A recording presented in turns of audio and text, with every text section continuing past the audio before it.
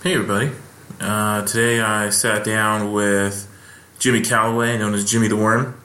He is a published author, a comic, and a pretty cool guy. He wrote a book called Lupo Danish Never Has Nightmares, and I will put that in the details of the upcoming podcast. He's a really cool guy. He was in the punk rock scene, has edited books, still writes different crime dramas, and he's a really funny guy. If you get a chance, get out and see him, and you can check him out at Jimmy the Worm. With no further ado, here he is.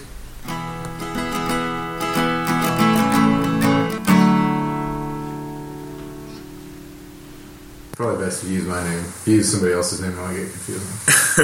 All right, well, we are here with Jimmy Calloway in Mongo's house. How's it going, buddy? It's going good. Mongo, is it? Yeah. That's so. When I was, I kind of got that nickname from some friends out in Thousand Oaks.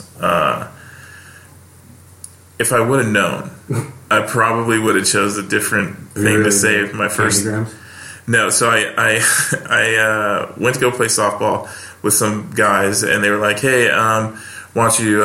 We need another player." So I show up, and they said, "Hey, new guy, you're up." And I grabbed a bat, and I said, "Mongo, go hit ball far." And Mongo ever since. Uh-huh. Yeah. How many times have you told that story on this podcast? I think maybe 2 or 3 times. I think that's it. Sure, Episode 8. Yeah. Everyone's like, "Oh my god."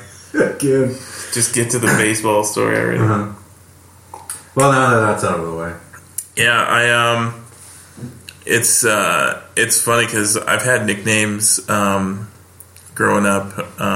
My first nickname was Bozo, and I was not a graceful child. Uh-huh.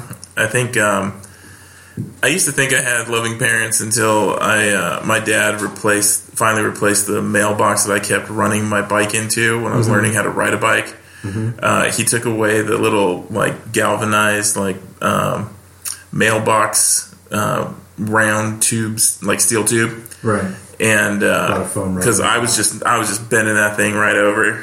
He put in a 4x4 piece of wood. That thing did not give.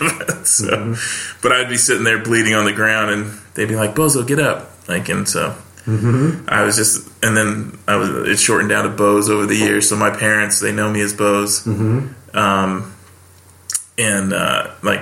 you know how parents ever call you your full name. Yeah, no, that wasn't it. It was just if I heard Michael, I was in trouble. Right. So yeah, that was. I think that's all my nicknames that I care to mention. I'm sure I've had exes and villains, If you're living your life right, you're never going to hear the most unflattering nicknames that people have for you. They're going to be behind your back the whole time, which is how I would prefer it.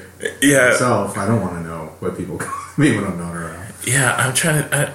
I can't even remember the worst thing and that's probably the worst thing to say on a podcast where hopefully people that listen to this will come and see you do stand up, because I'm sure then I'm inviting the worst possible things. I think they're all just going to call you Mongo. Yeah. It was funny. I was just telling this story. I said I have those same Thousand Oaks friends. I love them to death, but some of them are privileged white racists, and you got to have a few friends like that. And so, one of my buddies, he says the most inappropriate racist things. He's married to a Jewish lady, adopted a little black girl, yet you can't use the N-word because of his daughter. No. Well, then one day... I don't know if that's the only reason, but... Well, yeah, for him, in his world, that's it, yeah. All right. So then they were going to do an adoption, and they were going to try and adopt a Hispanic boy, and one of my buddies is like, "All right, Mongo, fucking our buddy's over here gonna adopt a little boy. We can't say Beaner anymore. And I'm like, fuck you, bro. Like, how long have I known you? Like, what do you mean now we can't say Beaner? He's like, you're the whitest guy I know. And I was like, yeah, shit. Like, so. Well, at least the children won't have to contend with that. Yeah. That unfortunately, the adoption didn't go through for them because it was painful. But I don't know. Maybe we dodged the bullets. Fair enough. So, dude, I saw you over at Claremont. Yeah. And, dude, I loved your delivery. Why, thank you. Your stage presence and your stand-up is so fucking good, bro. Like, well, thanks, man. I literally looked over at the booker and I was like, dude, this guy is legit. Well, thanks, dude. That's great. A convert after one open mic set. Yeah. Accomplished. Dude, it was so good. I was like, and I told Andy, I was like, dude, this guy's so fucking good. I can't wait to work with him. Wow, thanks, man. Hopefully we get hooked up on something soon. Yeah, that would be great. I haven't really, I've done a couple shows at the Burbank Flappers, but I haven't really gotten in, so to speak. I don't know really what to do next, to be honest with you. Yeah. So yeah, I like to play out here more. Yeah, for sure. I like it. Yeah.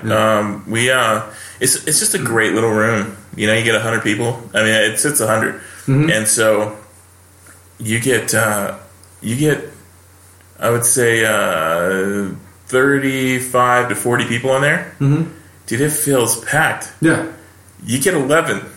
It sucks because, dude, no, I ended up having a set there one time. There was like 11 people in the room, and they were sat in all the corners. That's the worst. And it was just, oh my god, it was so horrible. Was that a show? Yes, that was a legit show. Because I've done the mic there a few times, and it's not. I mean, it's for a mic, it's fairly well. I think even that night that I met you, there were actual like 2 civilians. Yeah. Which we were all, what? Yeah. But yeah, I like that room. I like smaller rooms. I feel more comfortable in them. I like the Ice House's open mic room that they have. Yeah, that's a great open mic. That feels so fun in there. And yeah. I mean, it can be. I've been there when it's been kind of shitty every now and again, but I mean, every now and again is fine. Yeah, I went there one time. I think sign up is like at 6. Something like that, yeah. Dude, I was sitting there, and then they didn't call me up till 10:15. Yeah, that can be with like 9 people in the room. Dude, did you buy anything? Yeah. Yeah, that's happened to me before too. So I was just I've been trying, like, I never really had given much consideration to when to put your name into the bucket and how much of a difference that makes, because I'm usually early. Like, I usually get places early, or on time, which is early apparently for Los Angeles. And then I put my name in, and I'd be the first one in, and then I would be the last one out, like, so often. And I was like, people were like, "Oh, you can't, you got to put it in." I'm like, that's bananas. Yeah. But the more it happened, the more I was like, yeah, there might be something to that. Yeah, you always bet. You always figure out what the highest bid is, and go 501, Drew. Right. You know the price is right. Yeah, you don't want to go for that. You want to go, yeah. Unless you got the first bid, then you're trying to get the $500. Mm-hmm. Other than that, you just got to play the numbers. So how did you get into? How long have you been doing comedy? A little over 4 years now. Oh, okay. Yeah. How'd you start? I started in 2013.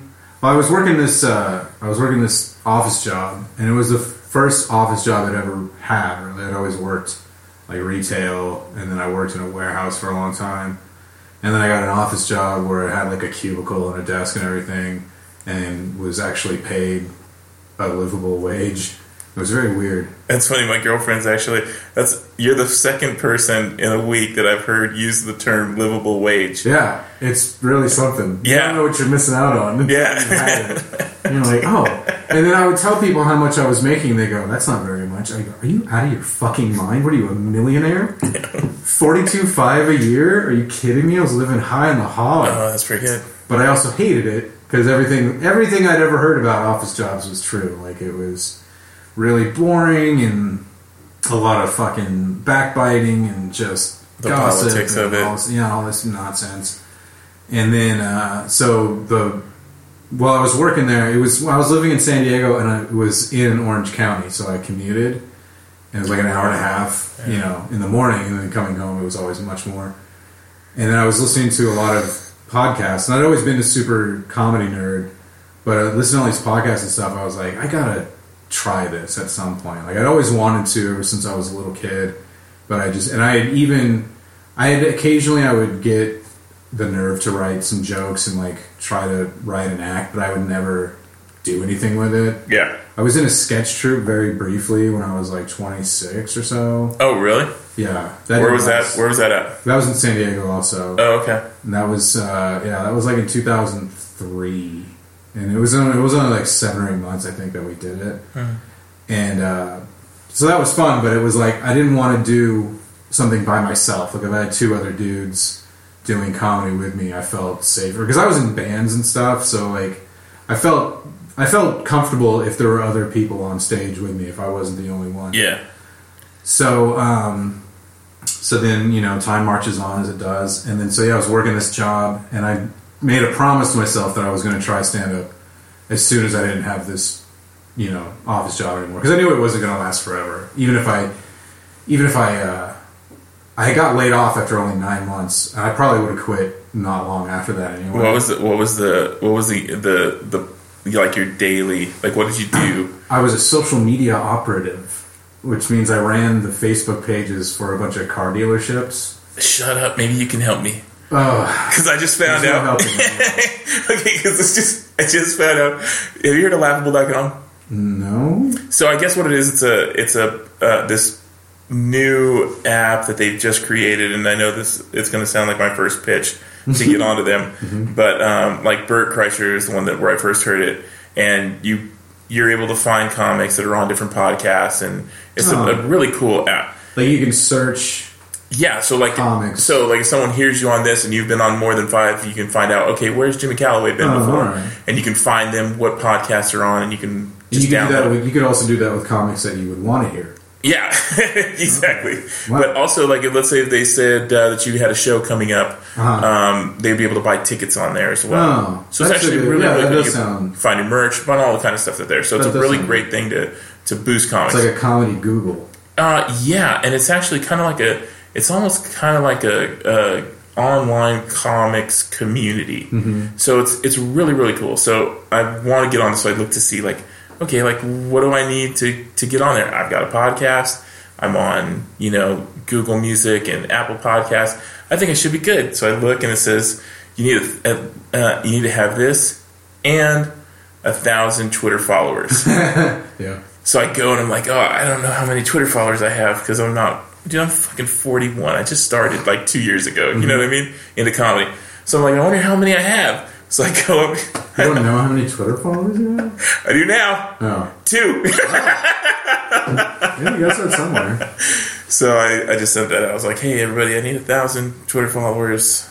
I got 2. Well, Michael, I don't want to brag, but I've got just over 1,500 followers. Do you? That's fantastic. Well, thank you. I'm glad that you think so, because it does seem kind of on the lower end.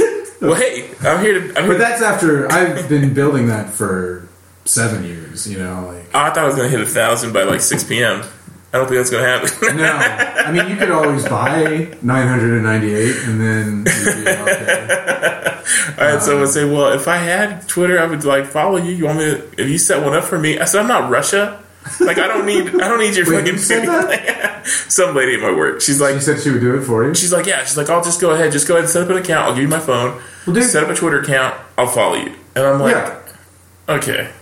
So she said she told you to set an account up for her on her phone, and then follow me. I try to be an ethical person, Jimmy. How's that working out for you?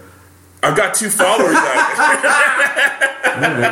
there. Well, they were well earned. When I started on Twitter in 2009, and that was when I wanted to be a novelist. So all the people I followed on Twitter were like other writers that I knew, either personally or just knew of.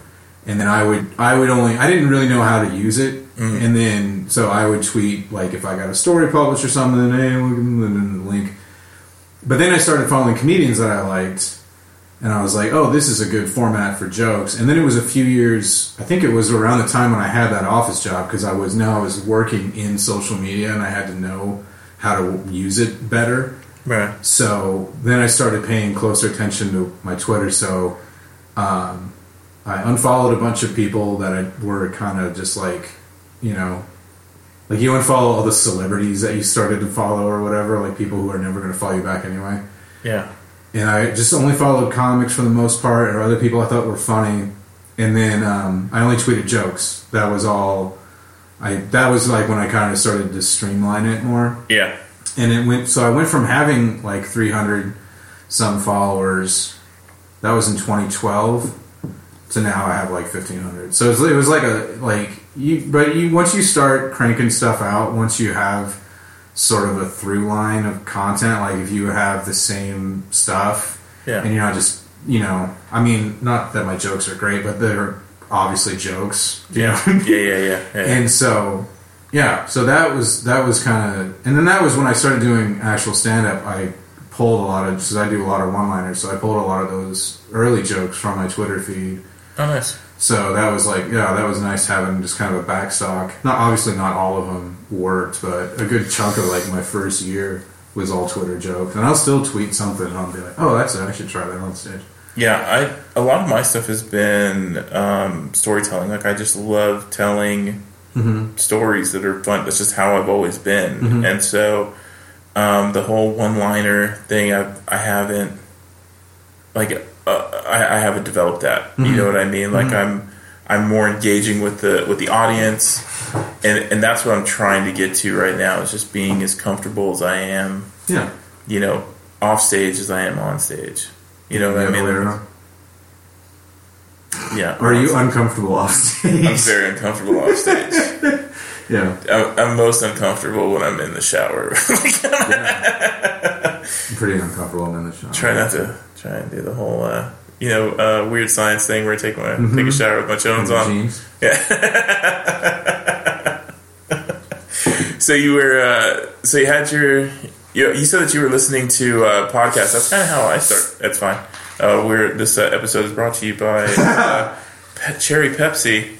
Wow, Cherry Pepsi. The choice of a diabetic generation. I stopped buying soda, but I still drink it whenever it comes near me. You're kind of like what's that? Like a guy who's been quitting smoking. Yeah. Hey, can I bum some Pepsi off you? Pepsi? Got an extra Pepsi? Nope, still 12 in there, buddy. I don't have a 13th one. It's not a baker's dozen. So you said that you listened to podcasts. I remember. I was listening to podcasts, and it was Kevin Pollak's. Oh, the chat show, yeah. Yeah, and so I was listening to chat show all the time, and just kind of listening to these guys that are like, listen, if you just get out there, just do it.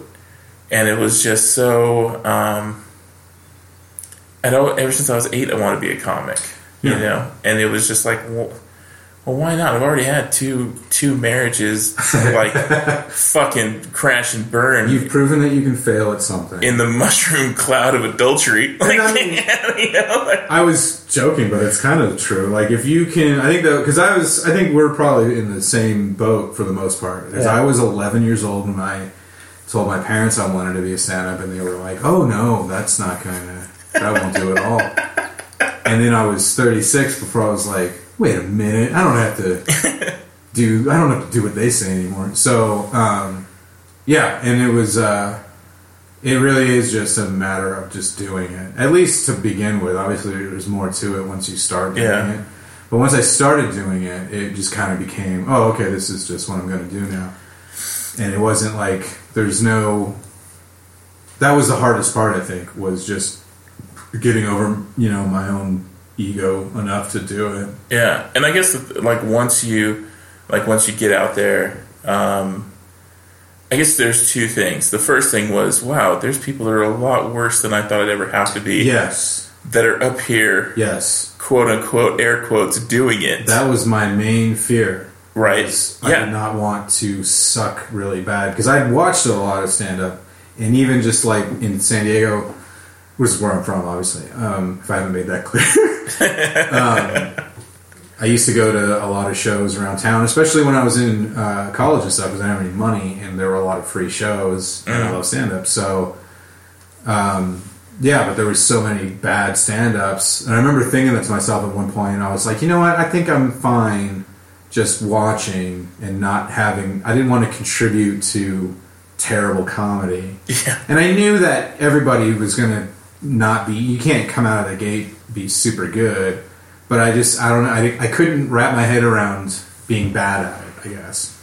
See, like, which is a crazy way to think. Yeah, like, and the thing is, like, I think I'm still young in the fact where I haven't had that soul crushing, like, what the fuck am I even pretending to be up here yet? You know what I mean? Like, everything is still, but on the other hand, like, I'm not up there doing jokes about my job at Target because that's all I know, or you know what I mean. Like, I've had enough life experience, to where I've been able to know what my position is, as a fucking 40-year-old. You know what I mean? And so, in that aspect, I think that I have a lot better chance at like at least having a voice, or an opinion. You know what I mean? No, really, that's what it is. And I think that that's been my experience so far, is that because now, and I'm sure you're the same way, like all my friends are in their early 20s and they're growing up while also doing comedy. I'm like, oh boy, I'm glad I didn't have to do that. So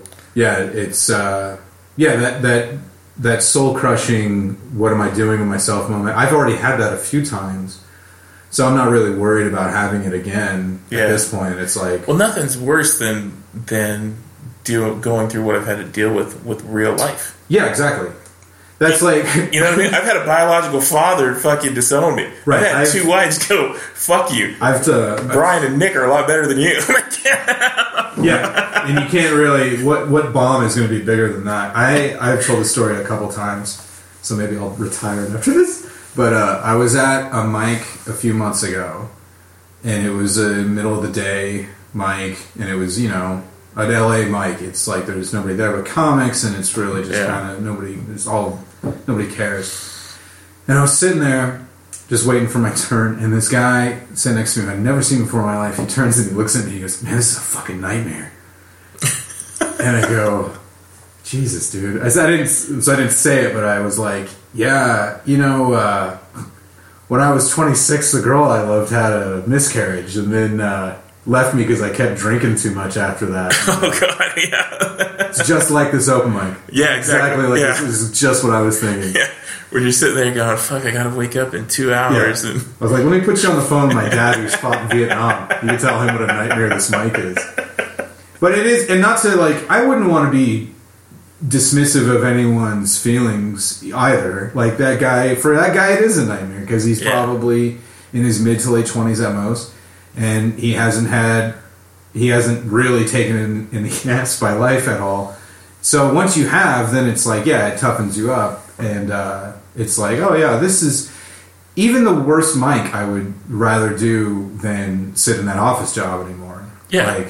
I've never been more broke than I am right now, and I've been pretty broke. Yeah.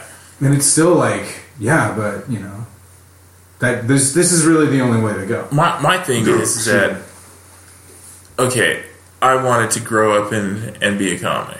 That was my dream at some point. You know what I mean? And literally, if you were to ask me, hey, Mikey, what did you want to do when you grow up? I want to be a stand-up comic. Okay, to some extent, I'm doing that. Yeah. I'm not touring. I'm not selling out places. But I am legitimately doing that. Right. Aside from Steven Seagal, that was like, hey, you want to go arrest people? Yeah, fuck yeah, I want to be a cop. You know what I mean? They're like, I mean, that guy... Also not that good at comics. He's not very good. Yeah. But I mean, unless you reach a certain level of fantasy life, Most people can't just go up and say, okay, I'm going to go live my dream today. There's guys that said, I want to be a professional baseball player, and they're drinking beer and playing softball. Right. But, unless you're in front of big league dreams, you're really not playing in front of, 30,000 fans. Right. All those people are painted on. Right. And so, to this aspect, if there's anybody that's out there that wants to, do stand-up, fucking give it a go. Yeah, you know what I mean? There's absolutely what you're doing in front of an audience of 11 or an audience of 300 is the same as, to an extent, what someone's doing in front of an audience of 3,000. I mean, granted, and that's what has been so eye-opening to me is I listen to so many podcasts to try and be the fly on the wall of so many of these great comics that you're like, I think it was Amy Schumer, where she was like, you know what, I'm a really good comic in front of 150 people. I was a really good comic in front of 300 people. They put me out on a tour where I'm doing theaters. I didn't know what the fuck I was doing, because she came from Last Comic Standing. She's like, and I didn't understand. It's a different projection. right. You know what I mean? No. I mean, I don't, but No, but I guess the I've thing not is, experienced that. But yeah, I know what you're saying. but she's like, it's kind of like, how to be funny in front of your friends. Yeah. You know how to be funny in front of, at a dinner party. And you definitely know how to be funny in front of 100 people. You know what I mean? But if you sit there, okay, now you're playing Madison Square Garden. You know what I mean? There's going to be a difference in how you have to play that. Right, but I would think.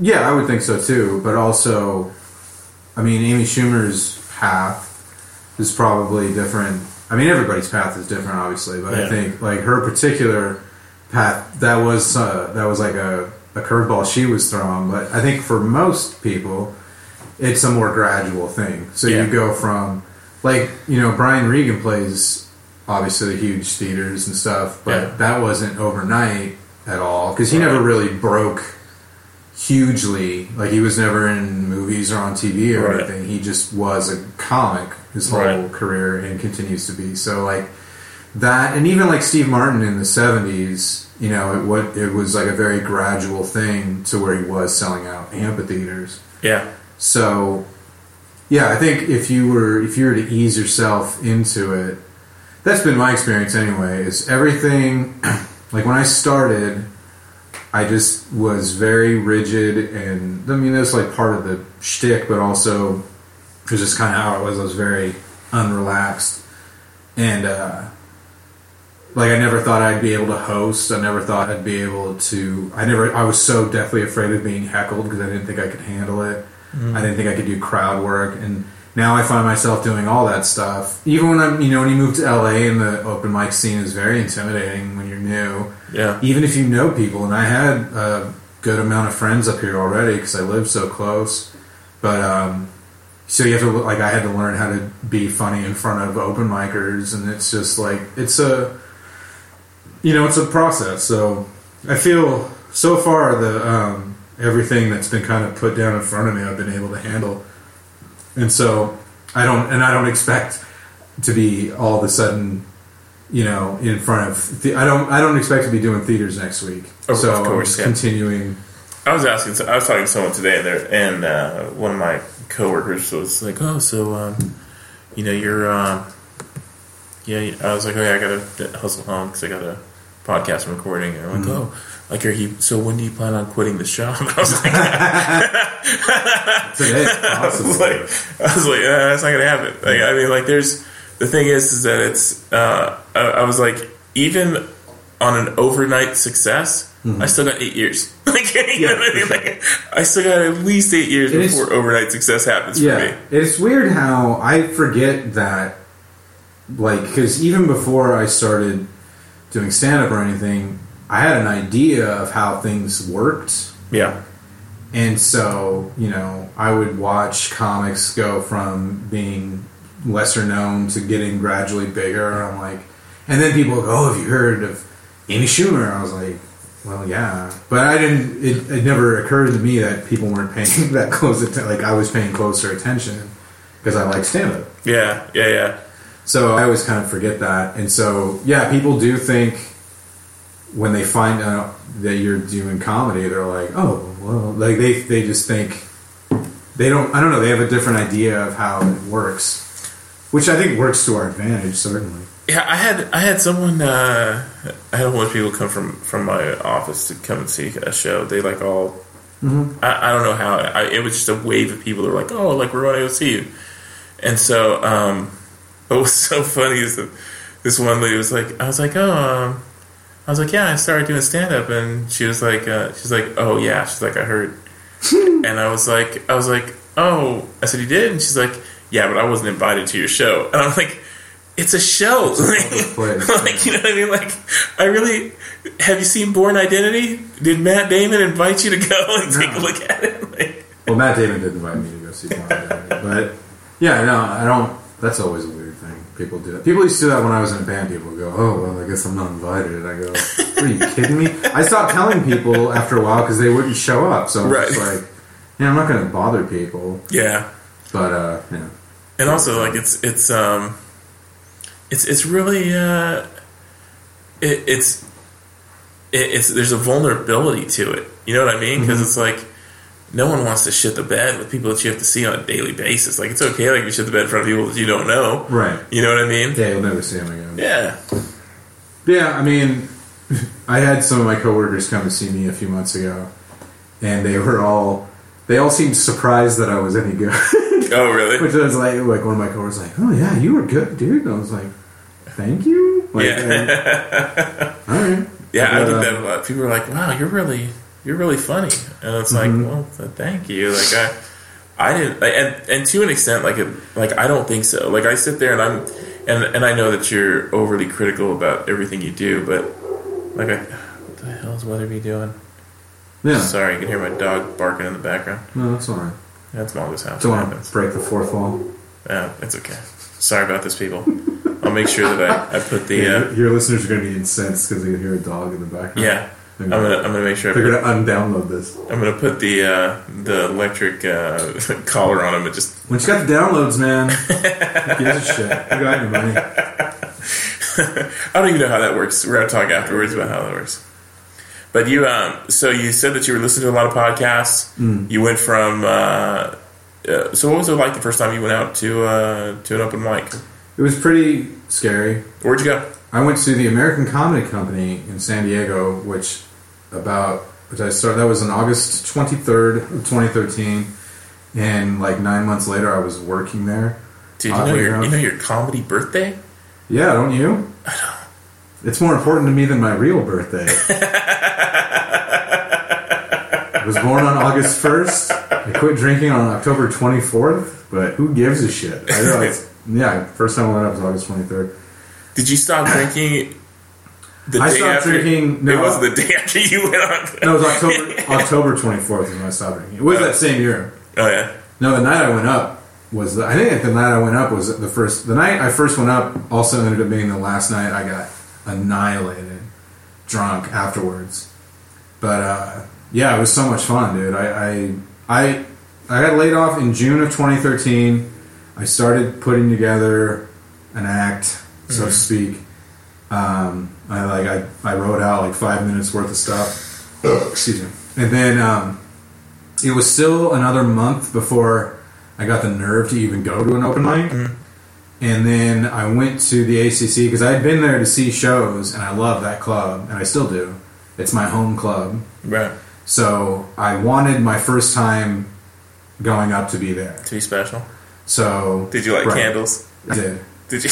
How much Axe spray were you wearing? You had all this bad cologne on. I was wearing an actual Axe. I misread the ad, so I looked like Paul Bunyan. No, I didn't want to go up at a bar mic or something like that. I wanted to go up, which a lot of people felt that way or feel that way about the ACC. It's still in San Diego. It's like the A+ club. So that was when it was on Tuesday. So for like 4 Tuesdays in a row, I would go and not get pulled. which was not uncommon. Right. And a then- relief, right? Kind of, yeah. It was You're like like, oh, thank God. every Tuesday night after it was over, I was relieved, but also like, I want to get this over with. Yeah.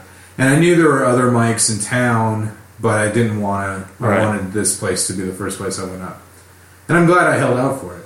That's really cool, dude. That's really. I know I made the joke about it being like your first time, but that's fucking beautiful, dude. Like you, Yeah, I and mean, it was that you wanted to be a certain way, you wanted on Yeah. those terms, and it was because of the relationship that you'd already made right. with comedy. Yes, Like with my girlfriend, like I told her, like I'm not having sex with you till I make you dinner. You know what I mean? Like that's just how it's going to be. And so, That like is to an romantic. well, it's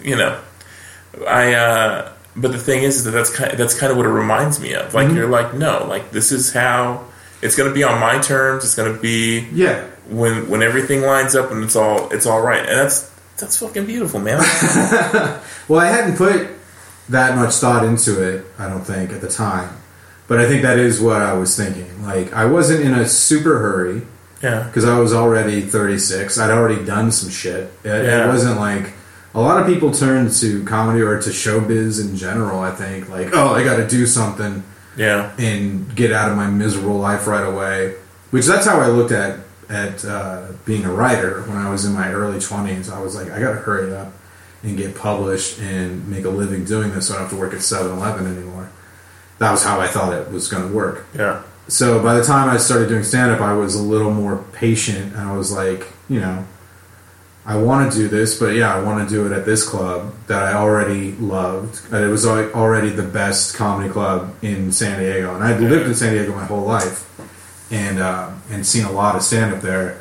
But that place was like, that was where I first saw Dave Foley go up. That was where I first saw John Doerr go up. Like a lot of, like, clearly the club Right. knew what it was doing as far as comedy, and I wanted to be a part of that. Even if only a small part, like Right. going up there for the first time. I ended up being a much larger part of it later, but that was, at the time, that was all I wanted. So yeah, when I finally got to go up, and it went okay. For a first set, it went way better than I thought it was going to go. And I think for a first... Because you've seen people go up for the first time, and a lot of times it's awful, but... they miss the light. I mean, everything's just terrible. yeah. It's like a perfect storm.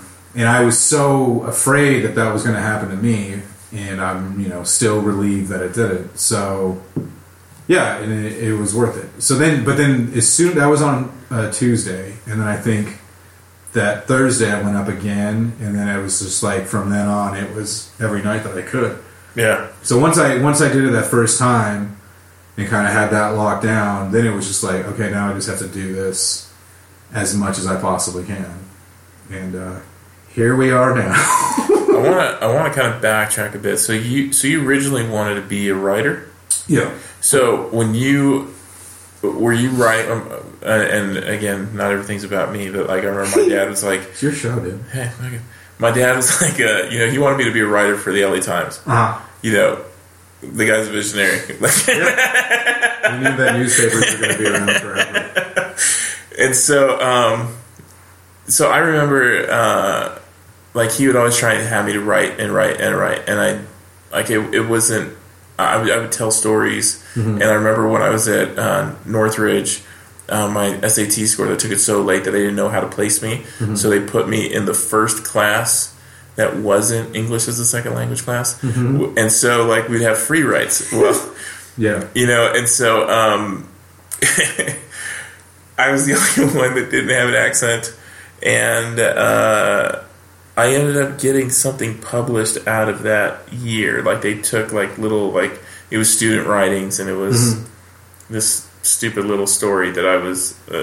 She said the teacher was just so fucking frustrated. She's like, you know what? On the free write, she would say, write about your favorite holiday. And so I'd make up this elaborate story about John Crayola Day, about how it was my favorite, and I'd give the whole backstory about John and how like he's a candlestick maker in France that really loved painting, but it was too expensive, on and on. So then one day she was just like, just write about anything. I don't know what happened, but she was pissed. She's like, just write about anything. I was like, anything? She's like, anything. I was like, could it be a color? She's like, anything, just write anything. So I wrote this story about this guy whose favorite color was yellow, and the whole backstory about how it was yellow. So it's like it started out like he's like, I live in a yellow house and I drive a yellow car. I have 17 shirts that are all yellow that run the gambit from the darkest mustard yellow to the lightest canary. I have 14 pairs of yellow shoes. And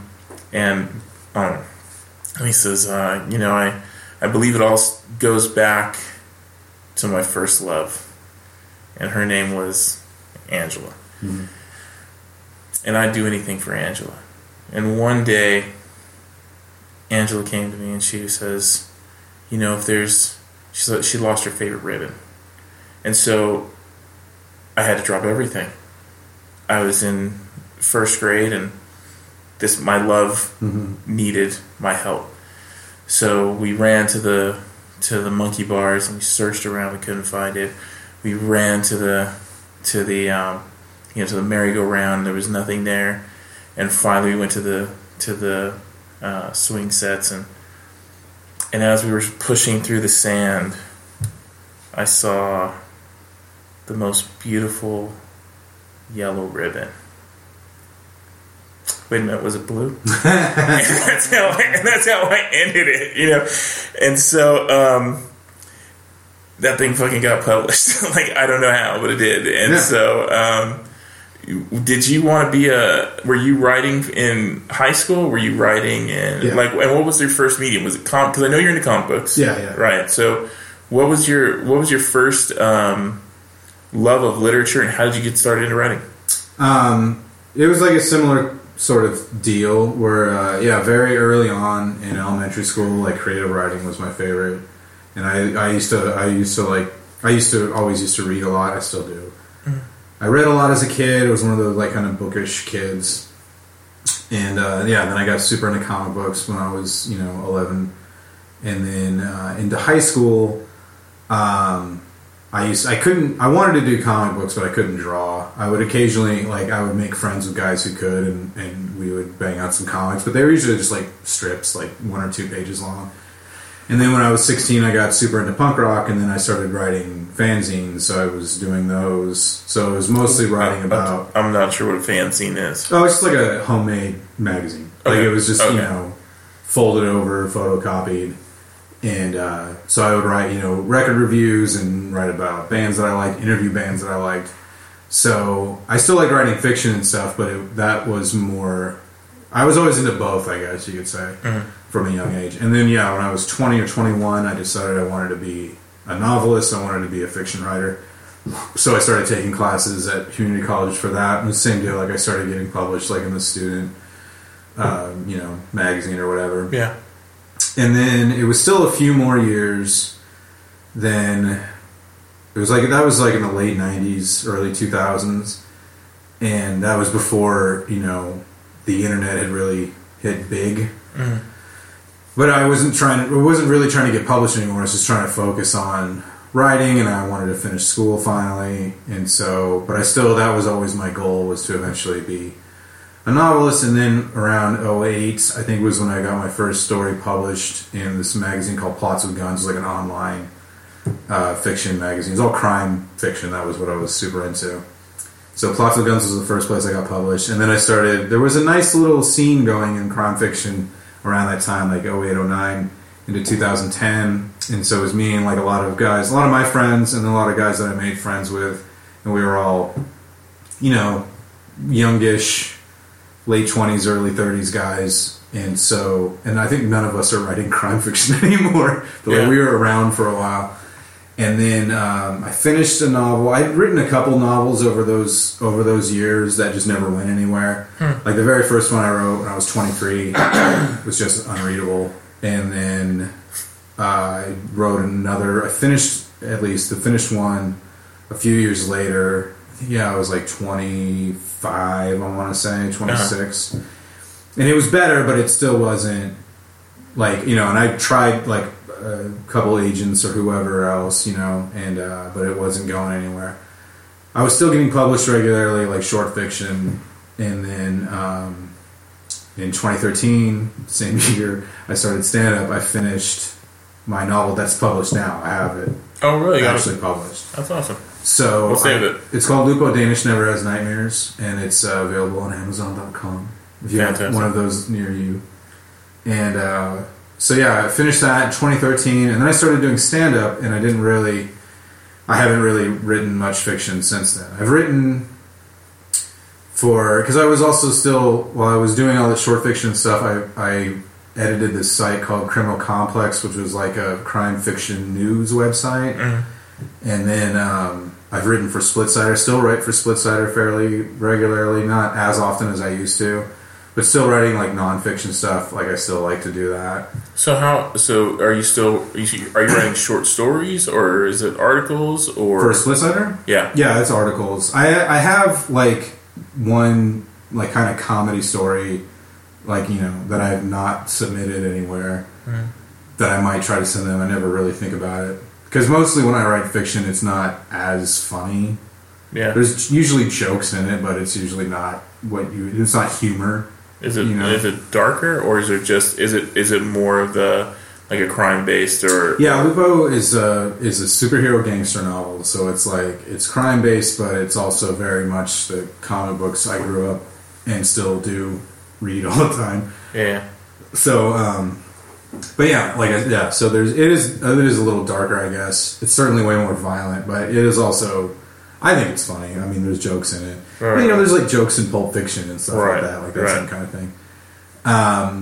So yeah, 2013 was when I finished Lupo Danish, and then I didn't know what to do with it, and then I was very frustrated. Like I again shopped it around, nobody wanted it. But then I was working with these guys in Australia who are like friends of mine, and they had restarted this magazine called Crime Factory, and then they wanted to start publishing original fiction. So they'd done a couple novellas, and they were like, we should just do Lupo Danish. And I was like, oh, okay. It never occurred to me because I was part of them. So I didn't, you know what I mean? I was like looking, it felt too much like self-publishing if we just did it. Right.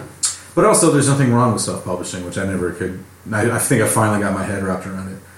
Because Crime Factory put it out in 2015, and now they're folded up, so I'm going to take the book and just self-publish it now.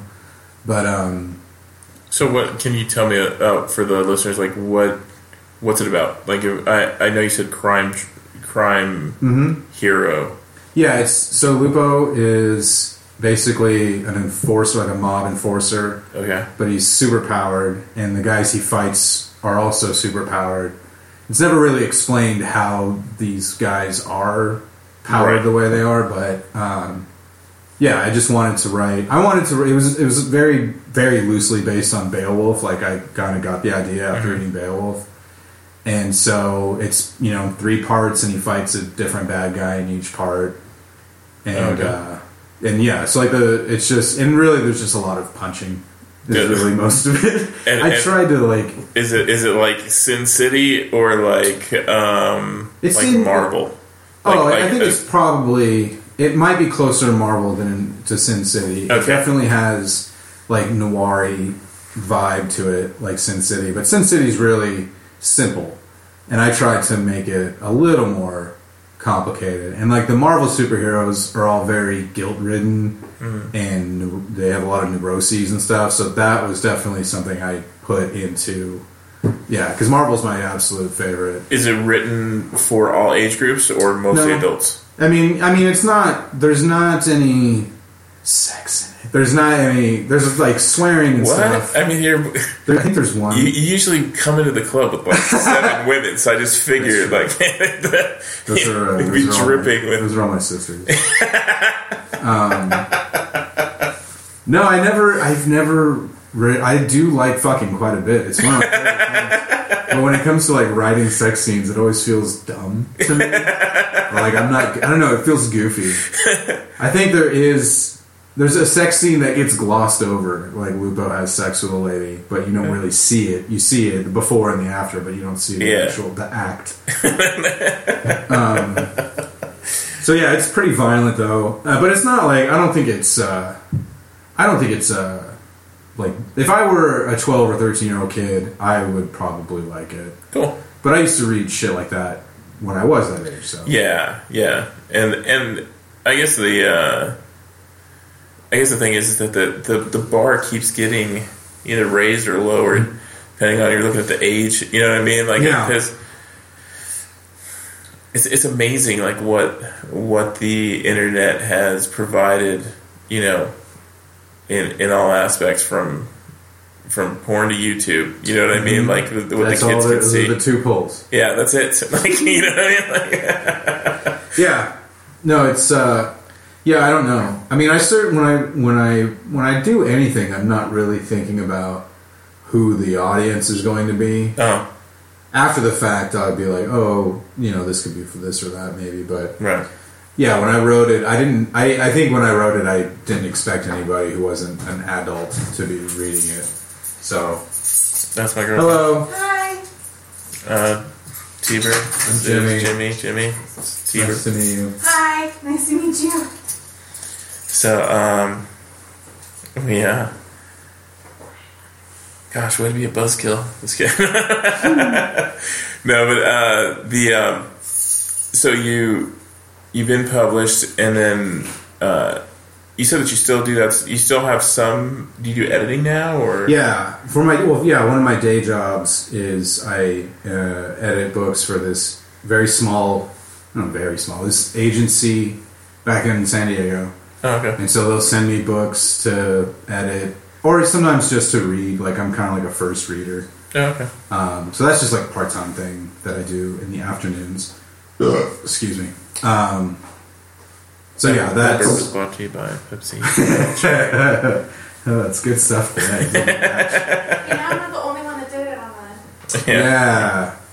That was the first episode. Was her belching? Yeah. I mean, we're all adults here. Yeah. So yeah, and I still write for Splitsider occasionally. That's cool, man. I have like other fiction stuff that I want to do, but I just don't have any time. That was the thing, is when I started doing stand-up, I really just I didn't forget about being a fiction writer, but it wasn't. I always wanted to be a fiction writer, but then when I started doing stand-up, I was like, oh no, this is what I really should be doing. Right. And so doing fiction writing is still something I want to do, and I'm glad I have something else I can do. Mm-hmm. If ever it gets to be, sometimes stand-up gets to be too much and I want to do something else. Have you ever thought of not necessarily marrying them, but like I know that I have some friends that listen to like different crime stories with podcasting and that sort of thing. Have you ever thought about taking your stories into a different media? That's actually that has occurred to me, but I don't know if I want to do that. I think I would like to do, if I were to do like a podcast or something audio, I think it would be comedy, but I don't. Yeah, I wouldn't be opposed to doing something like that, but I'd rather write original content for something like that than do it. Do you know what I mean? Yeah. But who's to say? What I wouldn't mind though is if I could carve out a path, sort of like John Hodgman, where he's known for being a comedian and an actor. I'm not as into the acting, and he also is like a published author. Right. Like that's appealing to me, to be able to get to a point where I can live doing comedy and writing instead of having to work day jobs that I don't care about. If I had a day job that I did care about and got to do comedy, right, like that would be the best, I think. But it really is just kind of a matter of time.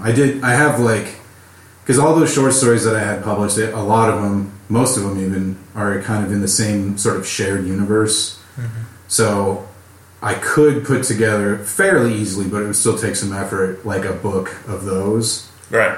And then I have like a novella that I wrote a few years ago that I never did anything with, that I wouldn't mind seeing the light of day. Mm-hmm. And with self-publishing when I was writing a lot like 10, 12 years ago, self-publishing was like, that was a vanity press. That was something you did if you had the money to like burn or something like that. Right. But now you can do it for, very little money, and it's not as low budget, I guess. It's not as You can pull off the look of the higher end. I mean, there's so many bad self-published stuff out there that's still true. Just like there's so much bad stand-up out there. Right. Like, there's a huge...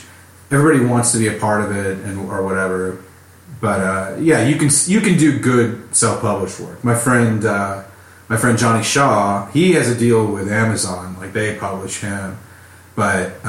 so how does that work? Does he submit the story and then they handle all of the print? And yeah. Oh, wow. Pretty much. And but he did that himself. Like, he doesn't have an agent or anything like that. He just... I don't know how he did it exactly, but... And he's really fucking good. So, he's not... I wouldn't say he's not self-published, but he's published in a different way than he's traditional. It's not a traditional path that he's sort of... Right. Where he had an agent, he broke into some big publisher in New York, right, or any of that shit. So, yeah, it's a lot easier to... it's a lot easier to self-publish, and it makes more sense in today's world than it would a few years ago, even, So for someone that wants to get into writing now, like knowing all that you know, mm-hmm. like what would be your advice to? Because I know that I have friends that listen to this and they've got kids and they're all into books. Like, mm-hmm. I think I've probably read 8 books like in my whole life. Like, you know what I mean? That's a lot. Yeah, Where do you find the time? For a man of my dimensions, that's huge, bro. That's huge. Like, you know what I mean? All right. But it's I'm trying to be better at that.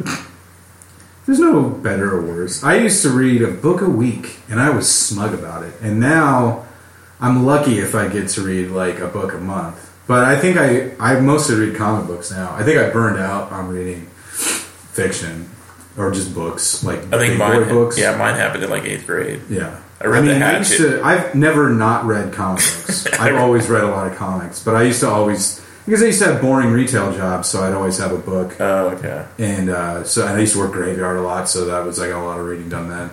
But I think actually it was around when I finished Lupo, the first draft of it anyway, that I did kind of get burned out on reading in general. What was the last book that you read? The last book you read, and what was the last book you read that you really loved? The last book I read, I think, was an Elmore Leonard novel called Unknown Man, number 87, which was really good. Elmore Leonard's always one of my favorites. That was one of the few I hadn't read yet. But Elmore Leonard, are you familiar? Did you ever watch Justified? Oh, okay, yeah. That was based on his stuff. Oh, okay. And then like movies like Get Shorty, that was based on one of his books, and Jackie Brown was based on one of his books. So I'd always been super into his books. I think there's probably only a couple I haven't read at this point. So I read that. I think I brought up Get Shorty just the other day. Yeah, it's a great movie. And it's a great book. That's is that with Vince Vaughn where he's No, that's the sequel, Be Cool, which is not good. Be Cool. That's okay. Terrible. Yeah. The book is good, but the movie was not good at all. The movie was horrible, but I brought it up. I love F. Gary Gray, but that movie sucked. I brought that's why the connection was, because it was the sequel to Get Shorty. It was the sequel, yeah. And it's not a very good sequel. He opened up the trunk. He's like, "You brought an aluminum bat." Do you remember that? I don't remember. I tried to block that movie. Yeah, it's so this scene where there's a mobster that always beats up everybody with a Louisville Slugger, mm-hmm. and Vince Vaughn plays this, I guess, this pimp that's trying to have street cred, but right. he's cartoonish and all things, and he always right. has red. So he goes to get a bat. So of course he has to get a red bat. So he gets a red aluminum bat, and he just gets laughed at. And wackiness ensues. Yeah. Yeah, that movie sucks. It was. That's the only thing I remember. Was really good. Yeah. But yeah, so that was the last. I think that was the last book I read. That was like in October because I was on a flight, so I think I read it just pretty much on that flight. Gosh, it feels like there's got to be, and I did love that book. So that's part B of your question. I also this year I read Keith Morris's book. Called, I can't remember the name of it now. But Keith Morris was the original lead singer of Black Flag and the Circle Jerks. Oh, okay. And that was a really good Well, you one. said that you're into the punk rock scene. Very much into the punk rock music, yes. Do you still play? No, I was in a band. I was in bands pretty regular, like when I was, I was in a few bands when I was 18, 19, and then I didn't do another one until I was about 24. Something like that, maybe a little. It was in 04, I was in a band called The Dissimilars. And then from then, that band broke up in 08, but from 04 up until around when I started stand-up, I was in bands constantly. What made you stop? I couldn't do both after a while. Like, when I started doing stand-up, I thought I could. I thought I could be I could do both. And I wanted to, because I'd like to do both. But, I was also unemployed. I was on unemployment, so that allowed me to do both. Right. But once I had to get a job, it was like I had to ditch something. And I'd already pretty much done everything I wanted to in a band. I'd already toured a bunch, and we'd put records out, and I had, sex with copious amounts of women. So I was like, I'm done with that part. Be a comedian and never have sex again now. So, yeah, it was kind of... And it's kind of, it's a silly... You're just a multifaceted. Yeah, God, look at you. You beautiful beast. You say so. It really, actually, it's silly, and I'm trying to think less like this, but because I'm 40 now, and I think with rock and roll, it's a young man's game. And I don't think old guys should be doing it. I did just go and see a band called the Sloppy Seconds a few months ago, who have been one of my favorite bands since I was in high school, and who are all probably in their 50s by now. Yeah. I did go see them, but mostly because I'd never seen them before. They have not been to the West Coast. They had not been since like the mid '90s. So this was my last chance probably to see them. But yeah, I don't much go in for old men doing punk rock anymore. It's kind of embarrassing. And that includes me. I did. I will occasionally. In fact, I was in a band called Slab City, and we never officially broke up. And so we played a show in September. I think we have another one coming up in April. Really? So that's like once a year. Maybe we'll do that. What do you play? I'm the vocalist for that. You're the vocalist. Particular band. I was usually the front man for most. I played keyboards in a band called the Stallings of Sound. That was the last active band I was in. Mm-hmm. But I'm not really a keyboardist. I just kind of... They showed me what to do, and I did it. Do you play any instruments? Or no. Oh, no? No. I played bass very, very briefly when I was 21. I could fake my way through that if I had to again, but fortunately I don't. I never learned guitar. I'd like to learn the drums for real. I used to fuck around on the drummer's kit. I never really learned how to play drums, but that's something I would like to do. Like if I ever had a chunk of money. That's the bucket list. That's yeah. Would you get an acoustic set or an electric set? Probably an acoustic one. It depends though. Like if I had, it would depend on where I could play it. Like if I had somewhere where I could play and it wouldn't, bother anybody. Yeah. But otherwise I might buy an electrical set. Yeah. Electric sets are pretty fun to fuck around with, but I prefer the actual. Some of them feel really good though. Some of them are really good. I went to the the Rolands, like those Roland makes it like a I was top at end one. There's like some downtown LA. There's like the Hard Rock Museum, I think it is. Mm-hmm. And I was down there. It's kind of a ripoff, but they had an electric kit that you could play on. So I horsed around on that for a while, and it was a lot nicer than any of the other kits I'd seen. I have a few guitars that obviously are way better than I could ever play them. But I have I got a Gretsch. A hollow body double cutaway that is. I picked up about half of those words that you said, but all right. It's just. You know what a Gretsch is? It's beautiful. Because since I'm not technically a musician, I never really picked up all the lingo and stuff. Yeah. But if I saw what you were talking about, I'd be like, oh yeah, I could see from a good guitar or not. Yeah, it really is. I wish I knew how to play it. Yeah, and I just got these big old fucking sausage fingers. Yeah, you got some paws on you. Yeah, it's amazing. Yeah. It's great for picking people up by the throat. Sure. Yeah. Not a whole lot of call for that in a guitarist. No. But Yeah. I mean, it's not a bad skill to have as a backup. You know, when you're working as a bouncer for 10 years, you kind of comes naturally. Sure. You know, This is how you greet people. This is how you say hello. it's so funny. Like when I meet comics, they're like, "Holy shit, dude! Like you're, what are you doing here? Like, why did they give you the microphone?" Have you ever done that? Have you bounced at a comedy club before? Because Never at a comedy club. Never at a comedy club. You should look into that because that would be a good way to get in if that's just what you wanted to do. Yeah. I mean, hell, I'm close enough to Ontario. Yeah. I might have to think about that. And right now, Doug's got so much going on, dude, Sure. between,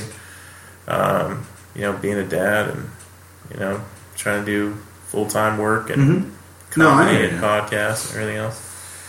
Not enough hours in the day. I tell you. Yet everything takes forever. Dude, it's like, literally, like... Life takes forever. It's amazing, like, how fast time flies. No, You know what I mean? Not that I think- amazing. I I'm not that amazed by it. think it's just because I remember how it was when I was 8. Yeah. You know what I mean? Like, dude, it used to take forever for like the week to go by. Yeah. Well, it still does for me in a lot of ways. I mean, it just depends on what you're doing. Like, I work this morning job. It's just like a data entry job, and the other day I got there and I was working, and I was like, oh boy, it's been like 6 hours already, and it had been 20 to 25 minutes that I'd been. So, but yeah, then as soon as Dude, I've had those days where out, you're like, oh man, it's been 23 fucking minutes. Like, you know what I mean? Yeah. I had to. What's your worst job you ever had? oh boy, they've all been pretty bad. I don't know. I had They're all terrible. When I worked at the ACC, that was a good job. And when I mean, it wasn't. There was times where it was, very stressful, but it was ultimately the best job, especially for being into comedy. And then I used to work at a comic book store. Still technically do. Like, I run their social media for them, but I used to work in the shop for on weekends for about 10 years. How does working in a comic store suck? Like, It doesn't. That's what I'm saying. Those are the two jobs Those are the two that were good. that were good. Okay. All the other ones have been terrible. Oh. Across the board, awful jobs. And not even it's not, and I mean, even that's overstating it. It's not like I was ever I didn't have to clean chicken coops or mine coal or anything like that. But it was all just, I worked at With the black lung? I have black lung. I worked at a 7-Eleven for a long time in my 20s. That was like the longest job it's still the longest job I've ever had. Unless you count the comic shop, which I've only worked at part-time for many years. I worked at a 7-Eleven in El Cajon, California for 7 years. Holy mackerel. That was all, I was from the age of 19 to 26. That was when I was in college. Why would I kid about something like that? Because it was an easy job, and it was low pressure. I didn't, you know what I mean? Yeah. A monkey can do that job. Not to, it's not a fun job to have, so I wouldn't shit on anybody for having it. But it is a monkey's job, and that's how I preferred it. Because then I would go in at 2, I would get off at 10, I would go party until 2 or 3 in the morning, and then wake up at noon and do it all over again. So I never really gotten that out of my system in my high school years. Right. So my late teens, early 20s, it was all just... It's party's job. Party's job. Rock and Makes roll all sense. night and party every day, et cetera, et cetera. And then, and then when I went back to school full time, I could, my boss was cool.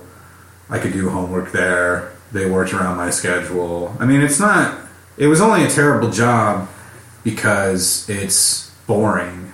Yeah. It's not at all a challenge. Once you've worked there, if you worked there for 6 weeks and you can't do everything with your eyes closed, then you probably shouldn't be working there.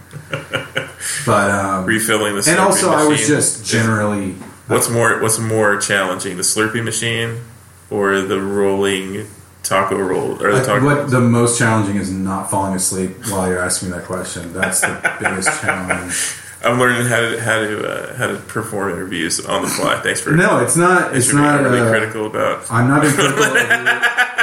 I'm not being critical of your interview style. That's just how uninteresting working at a convenience store is. Even reminiscing about it is terrible. The good old days. They were fun though. I had it. Yeah, I mean, I was pissed off all the time, but that's just because I was a young, angry, horny dude. Yeah. Punk as fuck. And then, yeah. So once I quit there, I was an English tutor when I was in college. That was fun, but I mean, it was still a lousy job. I got paid for shit, and some of my coworkers are just assholes. So I didn't really like that. And there's other like retail jobs. I worked at a Blockbuster for a while. I worked at another 7-Eleven for a while. You had mentioned that you had your birthday, your comedy birthday, and the day you stopped drinking. Mm-hmm. And I remember like when I asked, I was like, "Yeah, you can come over. We'll drink whiskeys." And you're like, "Yeah, everything but the whiskey." So, what was I grew up with a. I wasn't trying to be a tight ass. I just didn't want you to go to any trouble on my account. That's the only reason I even mentioned it. Oh no. But I grew up with with an alcoholic biological father, and so when I went into college, the first thing I did was take a drug and alcohol class so I could learn how to drink. You're gonna lose that St. Ides sponsorship. Keep talking like that. But how did you so what was going on? Like I know that. It's not any one thing. No? I never went into AA or anything like that. I never did any kind of program. I just kind of stopped. And I probably could have used the help with that, but it just never really appealed to me. I cut back significantly on drinking when I was probably about 32 or so. Mm-hmm. And then so it was, I stopped drinking. I used to drink every night. Basically, and then I got to a point where I was like, "Ugh, this is not." It wasn't fun anymore. Like I was having a good time, although in retrospect, some of those times weren't that great. I was partying, and then it got to a point where I was no longer partying, but I was medicating, and then it got to a point where I was like, "Oh, this isn't really working as medication," so I stopped using it as medication, and only when I just went back to partying. Right. But I just wasn't partying every night. So it was like I went from having a good time to not having a good time to having a good time, but only like on weekends, pretty much. Because I wasn't getting anything done. I wasn't getting any writing done. It was getting in the way. That's what I was going to ask you. Like that. How was the writing affected by it? It was affected really heavily by it. Because I would come home. And if I came home and started drinking, then that was the end. As soon as I started drinking, that was the end. That was the last thing I would do in the day. Right. So I stopped. And then plus I started working at this warehouse and I had to be up at 5:30 in the morning. And then when I had that office job, I had to be up at 4:30 in the morning. So it was like, I was no longer this night owl character. Right. So there's a few years there where it was fine. Like I could handle my beer and not worry about, and I wasn't really thinking about it. Right. And then in like late 2013, now I'm doing stand-up. I'm unemployed, so I'm back. I can stay up as late as I want. And so I was like, I can't really drink this much. I can't go back to drinking this often. Right. Especially, and I never really liked, even when I was in a band, I used to not get drunk until after we performed. Like I didn't like performing drunk. So I never did stand up drunk, but I would, maybe have a couple afterwards. But then like I hit kind of a bad depression at the end of 2013. So I was like, I should probably just knock it off. Yeah, I remember when the first marriage went to shit. I was like, okay, I'm not drinking anything. I remember that too. That was terrible. Oh yeah, I remember you were there. We were all very affected by it. I didn't drink anything for 6 months. I was like, I'm not going to have anything. I need to feel all this. Right. You know what I mean? Yeah. And so, but with the second one, I was like, no, I don't mind drinking. You know what I mean? It's just like, yeah, as long as you pick and choose. I mean, so when I quit, which was about 4 years ago, it wasn't like for good. Uh-huh. I was like, I'm just going to see how long I can go. And I'm still kind of just doing that. Okay. So I don't anticipate ever starting again. Right. But it's not, I'm not 100% committed to it in that way. Yeah. But the more time goes on, And the more I look back, and I'm in therapy again now, so there's a lot of that kind of introspection. So the more I look back on like my 20s, I'm like, oh, that was not healthy at all. Yeah. And so, yeah, I'm more comfortable now not drinking. It does make things kind of weird sometimes, like when I have to tell somebody I don't want to drink. But see, the thing is that hopefully you have people, and it's hopefully you have people around you that are in an area where they're not, chastising you or I mean, fuck, we were 40 years old. You know what I mean? Like the peer pressure's hopefully been a little bit more. Oh, it's certainly. Yeah. You know what's weird is when I didn't start drinking until I was 18, which for my crowd was kind of late. Yeah. And so when I was 16, 17, and kids were like, hey man, let's get fucked up, I'd be like, no, that's cool. And they're like, all right, cool. And like there was no peer pressure then. And then when I started drinking, I was like, oh, this is great. Let's just always do this. And then so it was no problem. And then, it wasn't until I was in my 40s and I quit. And now people are like, oh. And it's not, the thing of it is, it's not peer pressure. What I pick up on anyway is, people think I'm going to judge them because they are drinking. And I'm like, dude, I couldn't care less. Yeah, I've been drinking this whole time. What you do. Have you? Yeah. I'm out of here. No, it's not a huge deal. It doesn't come up that often. But I think because I'm kind of already self-conscious about it, I really notice it when people are like, And so I can get I get defensive, but only in my head. It's not like I really act on it. I try. The thing is that hopefully, through everything, you try and be, just genuinely supportive and cool with everybody. Right. You know what I mean? And I really hope that within the current climate that we're in, that we don't lose that. It kind of feels like everything is on fire, figuratively and literally now that we're in Southern California. Mm-hmm. But it's just so, I don't know, man. Like I hope that this is just one of those pendulum swings that's going so far left that it hopefully corrects but there's just so much. It just seems like the whole world's just fucking weird right now.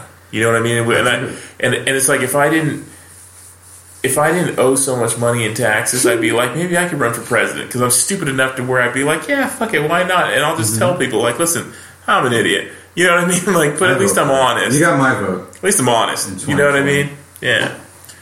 I wouldn't go, no, fuck that. No, I'm not. The one thing I do remember is that every president that has been elected on a 0 year gets shot or killed. I'm good. Is that right? Yeah, I guess you're right. No, George H.W. Bush hasn't been shot or killed, to my recollection. He had a shoe thrown at him. Is that what you're talking about? Oh, yeah, that's right. I guess he did kind of break. Well, they said that Reagan kind of they tried to kill Reagan, but he survived the gunshot wound. Right, and then I think JFK was fine. I don't think anything happened. FDR is fine. FDR had no health troubles that I'm aware of. Woodrow Wilson, was he president in 1920? Let's see how far back I can go. No, McKinley. You don't want to. Dude, that was a great Kennedy joke. Yeah, that's funny. I think that was No, but I to get back to what were you saying? You were saying that the way things are, just being cool with people, like the thing is, cool with people, yeah. And the thing is that hopefully you have the well, obviously, I mean, you're 4 years old, you are your own man now, but it's like, or what passes for one anyway. I think that we're getting to a point where it's like, who fucking cares? Like on a lot of this stuff. Growing up, like I was able to kind of sidestep a lot of the drug stuff. I've never been high. Oh wow! Like and so I'm not an experienced drug user myself. Now that and the thing is, I look at some of the studies that have been done with like microdosing of psychedelic mushrooms and with weed becoming legal. Like I think, well, like maybe that might be kind of fun to check out. You know what I mean? Yeah, I mean, I would recommend trying it at least, because I like beer. That was my thing. I never even really drank hard liquor that much. I love breweries, bro. I just drank beer, and I didn't even like breweries. I just like shitty Budweiser. Really? That was all I drank. I drank like... When you're ready to get off the wagon, I got a few places we can go to. No, I'm not interested. Still. And that's fine. Because I didn't drink beer because it tasted good. I drank beer because it made me forget how much I hated everything. Like, I wasn't in it for the flavor. I thought we were trying to peer pressure you in. Yeah, but I know a really great place. Let me ask you this. Does it taste like unrequited love? Because I don't really care otherwise. But yeah, dude. I mean, I was 21 when I smoked marijuana the first time. Didn't care for it, and I smoked it a handful of times after that just to give it a go. Maybe it was bad the first time. Yeah. And I had very few like good experiences with marijuana. I've done coke a few times, same deal. I'm like, I can see the appeal, but also no thanks. See, like, I don't like being in places like here's why I don't want to try weed. Because if I just go and I'm having like drinks at a bar, and the tension of the room just doesn't feel right, I can't turn the bouncer off. Like, when I go to a place that's packed, like, I automatically think bouncer. Okay, where's the door? Who's acting up? What's happening over here? Like, is everybody cool? You know what I mean? So I'm always scanning the room. Sure. Well, that's sober, and then you put a beer in my hand, that's me lightly buzzed. I think if I add paranoia to that, like, it's probably not going to be good. Probably not. But, you don't have to smoke marijuana in a public sphere. Are you aware of that? You can just do it in the privacy of your own home, and you'll still be paranoid, but you won't have to worry about it. You're making a lot of good points. I don't know if it's the I went dark to San Diego State University. I don't know if it's the dark rim glasses that's making your point, but I like it. I went to a mid-ranked state college. They only take the first 25,000 people that apply. So I think I know what I'm talking about. You're making a very good point, sir. Thank you. But yeah, I mean, fuck it. Who cares? I have yet to try psychedelics, but I think that would be something I would like to try. Let's not hang out with Juan. My buddy Juan Cias, like we're sitting there, we're talking to him. He's like, does he have some? Well, here's the thing. He told me one time. He's like, yeah, man, I've tried a lot of drugs. He's like, and you can't go wrong with acid. And I said, those words have never been said. I've heard people say Timothy Leary based the whole career around it. But he's like, I'm really telling you. I have some friends who were like, they would... Acid's the way. And I was like...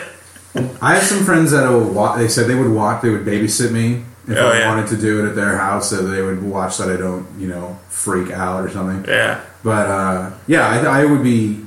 And I'm becoming more hippy-dippy as I grow older, too, so I'm feeling like, maybe that'll... As I hear nothing but good things. I mean, obviously, if you have a bad trip, that's not a good thing. But, You just made acid trip sound like a cruise to Alaska. Yeah. My parents did it last year. They had a really good time. They brought back some nice souvenirs. You don't mind 1,500-pound animals walking through your living room, Yeah, who cares? Perfectly fine. I mean, also, along the lines of what we're saying, though, the world's already on fire. That's true, yeah. Like, are you worried that your shoe's gonna come Kim untied? Jong-un's gonna throw a nuclear weapon at us, right? So throw some mushrooms down your gullet before you have a chance to do so. I was telling one of the ladies at work, I'm like, he's not gonna try and hit Washington, D.C. No. It's gonna either be fucking Hawaii or us. It's probably gonna be Los Angeles. That's what I'm thinking. I mean... That's the play. Frankly, right? I will be insulted if it's not. Right? If he has the nerve to nuke Seattle, I'll be like, who? Fuck Seattle. How dare you? You know what I mean? We haven't been culturally relevant since Nirvana. You could knock out the population of Canada by just hitting us. You know what I mean? I don't think he's got the stones. Well, I don't know if you want. I'm sure he listens to this. I don't think you want him to hear that. He'd get very hurt. You ready for a sandwich? I could have a sandwich. All right, How long have we everybody. been yammering on? Just coming up to about an hour and a half. I don't know, I'm sure people are still listening. Well, everybody, you have a show coming up tonight. I do. know that, so no one's going to be able to hear that and be there for that. No, but thanks for coming out anyway, you guys. What do you? Where do you normally go? Who do you normally see? Do you have any upcoming shows? Well, let me pull up my book here. When is this going to drop? Is that what they say? They say drop? Yeah, the kids still say that. I'm probably going to put it on tomorrow. Really? Yeah, why not? All right, cool. Let me pull up my... And then send me the information for the book, so they can find that on Amazon right now. Yeah, that's pretty much, if you just search my name or Lupo Danish Never Has Nightmares, that's on... But does he never have nightmares? No. Never ever? Spoiler alert, that's actually, it's an ironic title. Alright. So... Let's see what I got here. Tomorrow, December 9th, or today, if you're listening to this today, I will be at the Hideaway Cafe in scenic Riverside, California. Ooh. And then I am doing my friend Shannon's show, Syndicate in Venice Beach on Monday, the 11th. On December 16th, I'm doing Comedy Sucks at the Nerd Melt. On December 21st, I'm going to go see Scrooge at the New Beverly if anybody wants to join me. On December 23rd, I'm doing the Brass Rail in San Diego, California, San Diego's oldest gay bar. December 29th, I'm doing the back room at the Comedy Palace. Should I keep going? Is that also a gay bar? The Comedy Palace No, is the back. unofficially a gay bar, yes. Okay. And then, then some other shit in January. What's your Twitter handle? At Jimmy the Worm, which is also my Instagram. Very good. Speaking of nicknames, that was the nickname my friends gave me. That was my Mongo that I hated at first, but now I refer to myself As the worm. as Jimmy the Worm. Not a lot, but yeah, it's still technically Only during the sex scenes. only during the sex scenes. And let me tell you, I don't have to write those sex scenes because I lived them. All right, Jimmy. Thank you so much for doing this. Hey, Michael, I want to thank you for having me on your program here. This has been a lot of fun. What kind of sandwich are we going to have? I was thinking either... I got turkey, I have ham, I got cheese, and I got croissants. We'll figure out what we're going to do. All right, sounds good. Thanks, Love everybody. Bye-bye. All right, say bye, everybody. Bye.